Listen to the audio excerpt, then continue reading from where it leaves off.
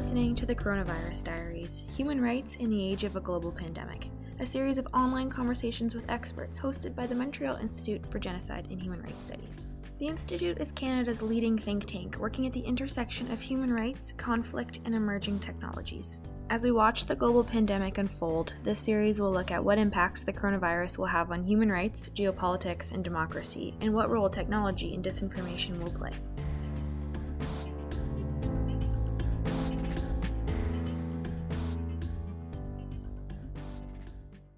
Hello, my name is Marila Mensch. I work at the Montreal Institute for Genocide and Human Rights Studies at Concordia University. Welcome to the Coronavirus Diaries, or daily conversations about the impact of the global pandemic on human rights and democracy. And right now, I'm very happy to welcome Ali Funk, who is a research analyst at Freedom House, and specifically at Freedom House on the net. And basically you are an expert on human rights and democracy in the digital age. Thank you very much for joining us. Can you tell us a little bit about your work in general and what you do? I know Freedom House has a very interesting report every year on internet freedom. Yes. So first I'll start. Freedom House is a watchdog organization. We've been around since 1941, really working to protect and expand democracy and human rights in the US and also globally. So I focus on our Freedom on the Net project, which is a global study of internet freedom. We look at the state of internet freedom in 65 different countries, covering 87% of the world's internet users. And we score different countries based on how easy it is to get online, what the internet looks like once you're online, and how our human rights are protected online in each country. You recently wrote a column in the Washington Post with one of your colleagues, and you write that the coronavirus epidemic kind of presents a new range of challenges for democracy and for human rights in general, not only in authoritarian regimes, but also in open societies. Historically speaking, have you seen similar crises, whether public health or, perhaps terrorism, that has these like short-term and both long-term impacts on human rights and democracy? Yeah, we have. States of emergency, moments of crisis are often a flashpoint for human rights violations or democratic decline. And there are a number of reasons why. So emergency times often create shortcuts for authorities to expand their power in ways that may not be allowed in normal times, or in ways that, during a normal time period, there might be significantly more legislative oversight. So that can be really attractive for authorities who want more power. It also, governments acting in good faith this can also happen to them. It's not just, your authoritarians. Because once a state of emergency is enacted, governments can get used to enhanced power, and then it can be difficult to give up later. So the really good examples of this have to do in national security context or terrorist attacks in the US post 9/11. Certain laws such as the Patriot Act actually enhanced surveillance. And then we saw that, some of those provisions are still here today, decades later. And then you could look at France. That's another good example. In 2015, after terrorist attacks, they imposed a state of emergency that was then extended 6 separate times. And once that state of emergency actually ended, they passed a new anti-terror law that basically enacted some of those same powers into permanent law. So this, kind of what's happening is nothing new. Freedom House's research has kind of cataloged this before. So it's really concerning that current restrictions in states of emergencies, we want to make sure they don't become cemented power that can happen long after the outbreak's brought under control. Yeah, I have family, living in France, and I know whenever I go back there, it still surprises me to see the military or police on the street with weapons, which is something that we didn't really used to see at all. Yeah. And I mean, that anti-terror law that I just mentioned actually expanded the military's power to detain and question people who are suspected of terrorism. So that's the prime example of these things having a very concrete goal and purpose, and how they just sort of expand into everyday life. And when it comes to public health crises, repressive regimes are currently using the coronavirus as a pretext to kind of crack down on human rights, where political purposes. Could you perhaps cite a few examples? Not, I mean, we'll go on to China after, but more generally, and what we're seeing around the globe. Yeah, China's a whole ball of its own. But, I think there's really sort of like three categories of restrictions that we're seeing. The first one has to do with the free flow of information and censorship. Obviously, there's China, who's targeted journalists and removed content from platforms. But, Egypt has also targeted a Guardian journalist for reporting numbers that were at odds with government reports. Venezuela arrested a journalist and his family and interrogated him about sources for coronavirus reporting. And we've seen there are, a whole host of new fake news laws that are criminalizing content that can be weaponized against activists and have been. The second big category that we're going to get into is surveillance. So I'm not going to go too in depth now because it's a huge thing right now, but really the rise of tracking apps that send real-time location data to authorities, often with little oversight. And then these, increase of broad sharing agreements between the private sectors, whether they're social media companies or telecommunication services or credit card companies in the case of South Korea, that very intimate information going directly to authorities with limited oversight, avenue for appeal for folks. So that's, sort of the surveillance package. There's also this whole emerging technology enhancing thermal scanners and facial recognition. And then the last kind of category we're seeing has to do with increase in arrests and detentions of particular groups of people. So here is really where we're seeing coronavirus exploited. So let's look at Cambodia, for example. Cambodian authorities have had years-long crackdown on the opposition. Now they're citing coronavirus as a reason to surveil and detain opposition figures.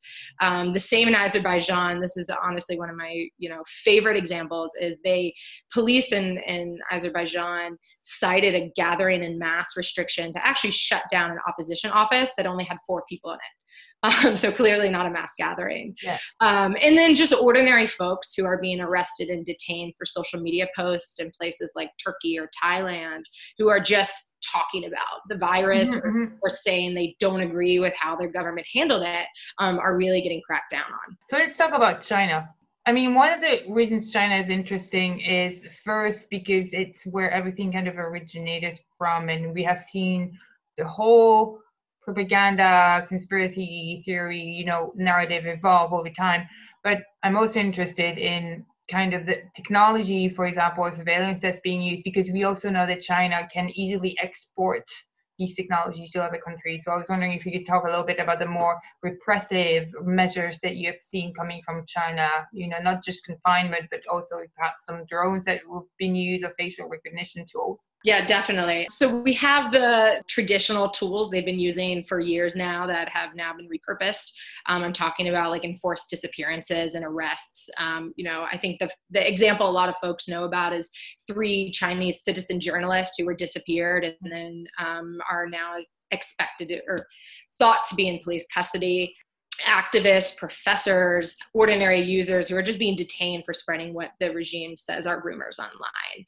And then, the more like China already has a very sophisticated censorship and surveillance apparatus. So we're seeing that deployed for this purpose, and on the censorship side of things across their platforms, such as WeChat, which is a really popular messaging app that, has millions of daily users, not just in China, but globally, which I think can speak to the broad reach of Chinese censorship around the world. But there are also this other streaming platform called YY. A group called Citizen Lab. They do an amazing group out of University of Toronto. Yeah, they're absolutely fantastic folks, really helpful research for us. But they found keyword censorship on both WeChat and YY that showed that it wasn't just content critical of the government that was being just wiped away. It was just, generic, innocuous health information like, hey, where can I go to find this? So all of that was just being taken off the platform, and also just regular users were having their accounts suspended.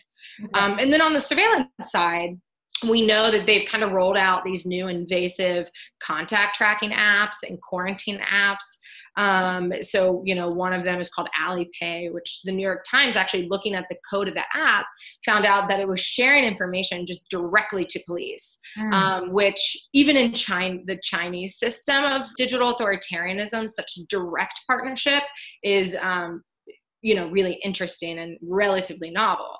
And then on like the facial recognition side, which is fascinating too, is they're claiming to do all these new upgrades with thermal scanners and facial rec and other AI enabled tools. So one company called SenseTime actually announced that they're creating new facial rec that can identify folks even with a mask on. So it's can be sometimes difficult to tell the accuracy of such claims, but it just shows the extent to which the Chinese government and a lot of these companies are just sophisticating all the tools that they already have. Are we seeing these tools? Do you think they were also used against the Uyghurs? We know that the Uyghurs, are trapped in camps, and I know there was a lot of technology being used against them to monitor them. Are there the same tools that have kind of been expanded to the larger Chinese population?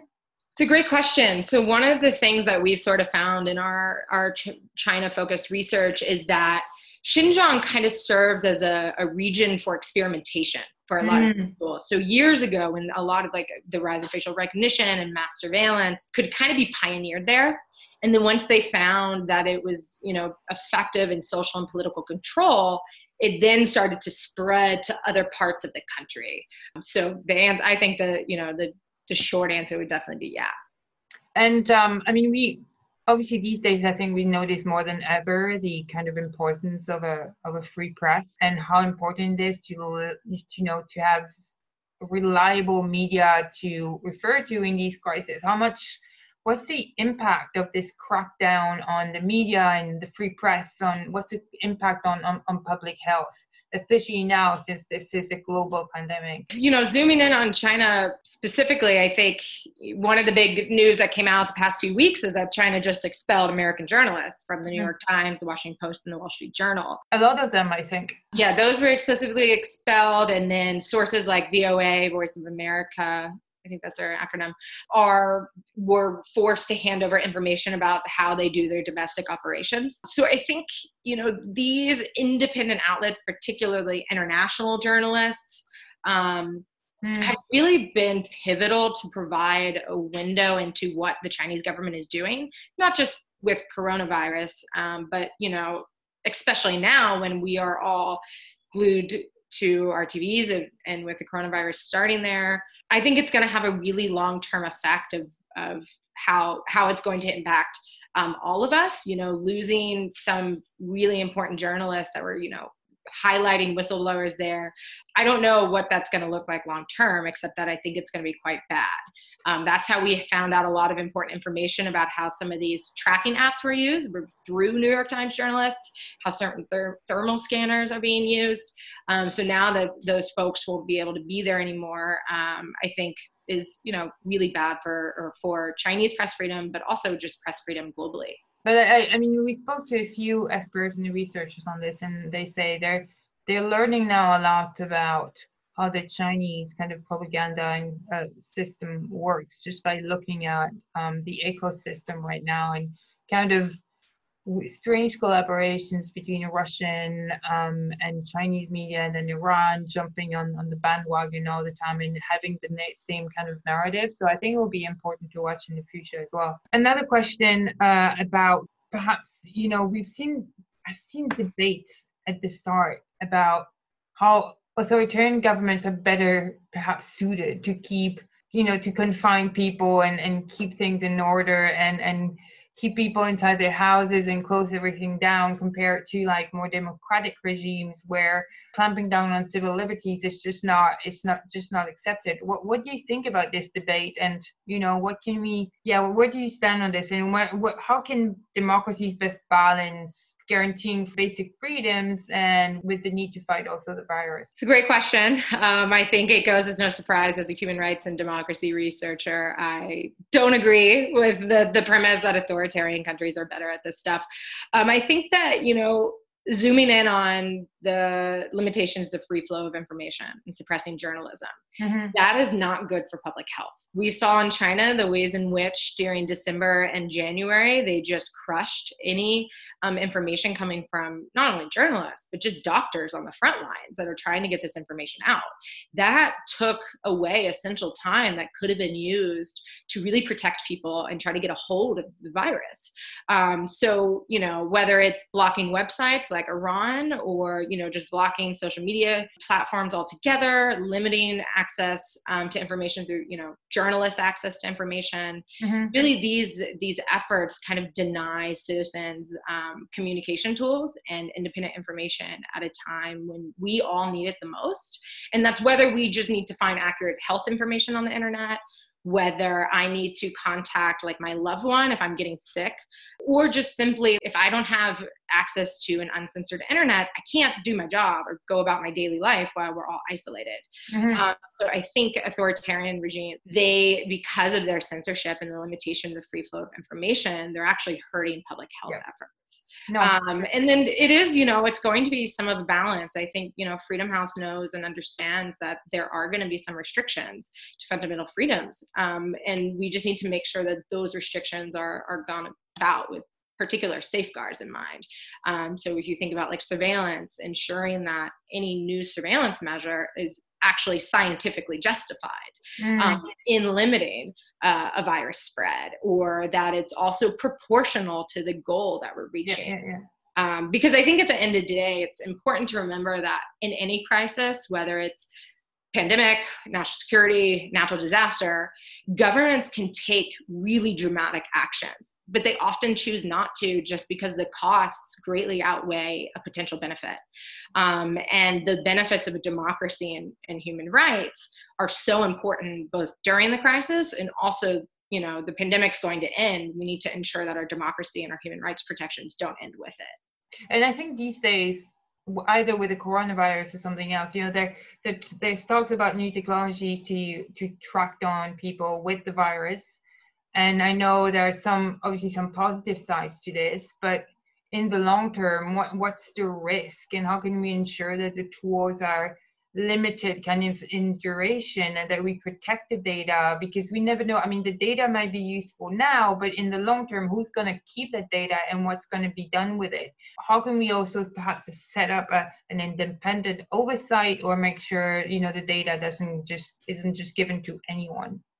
Yeah, those are all great questions and the right ones to be asking. I think that a lot of the new and expanded surveillance initiatives happening right now just aren't even addressing that, whether, it's these mobile applications where, mobile apps on your phone are often incredibly opaque about how data is collected, how it's processed, who's doing that, who has access to it, whether that mobile app is selling that data to a private company or maybe a foreign government. We just don't know. And governments are racing to just put this stuff out there without really thoroughly thinking through the costs. And then, other ways in which authorities are trying to work with telecommunication companies to get access to geolocation data is just opening up new sharing agreements that, traditionally would need judicial oversight. And once I think these authorities figure out how easy it is to get access to that, it's going to be hard to go back to the model of, no, you need a court order for good reason. So, I think some of the things we can do now is make sure that before we enact these tools, first, we need to prove that they are helpful to public health and they actually serve a benefit. There's some discussion about how actually certain geolocation data, you can't get as precise as 6 feet. So I want to be able to tell if you're 6 or 15 feet. So if you are using that data to reprimand someone who didn't allegedly stay in quarantine, we need to make sure it's actually accurate, right? And then on top of that, we need to ensure that there is some type of oversight body that's reviewing this, that oversight body is independent. And, we need to make sure that all of these programs are really limited in duration. And that limitation in duration should be built in from the beginning, because we know once authorities get access, they're not going to want to give it up. And then finally, we have to have very strict firewalls on how this data can be used and who can access it. It shouldn't be the case that this health-related information can be exploited for deportation purposes, whether that's in the US or Egypt. Yeah. Or for political, social repression.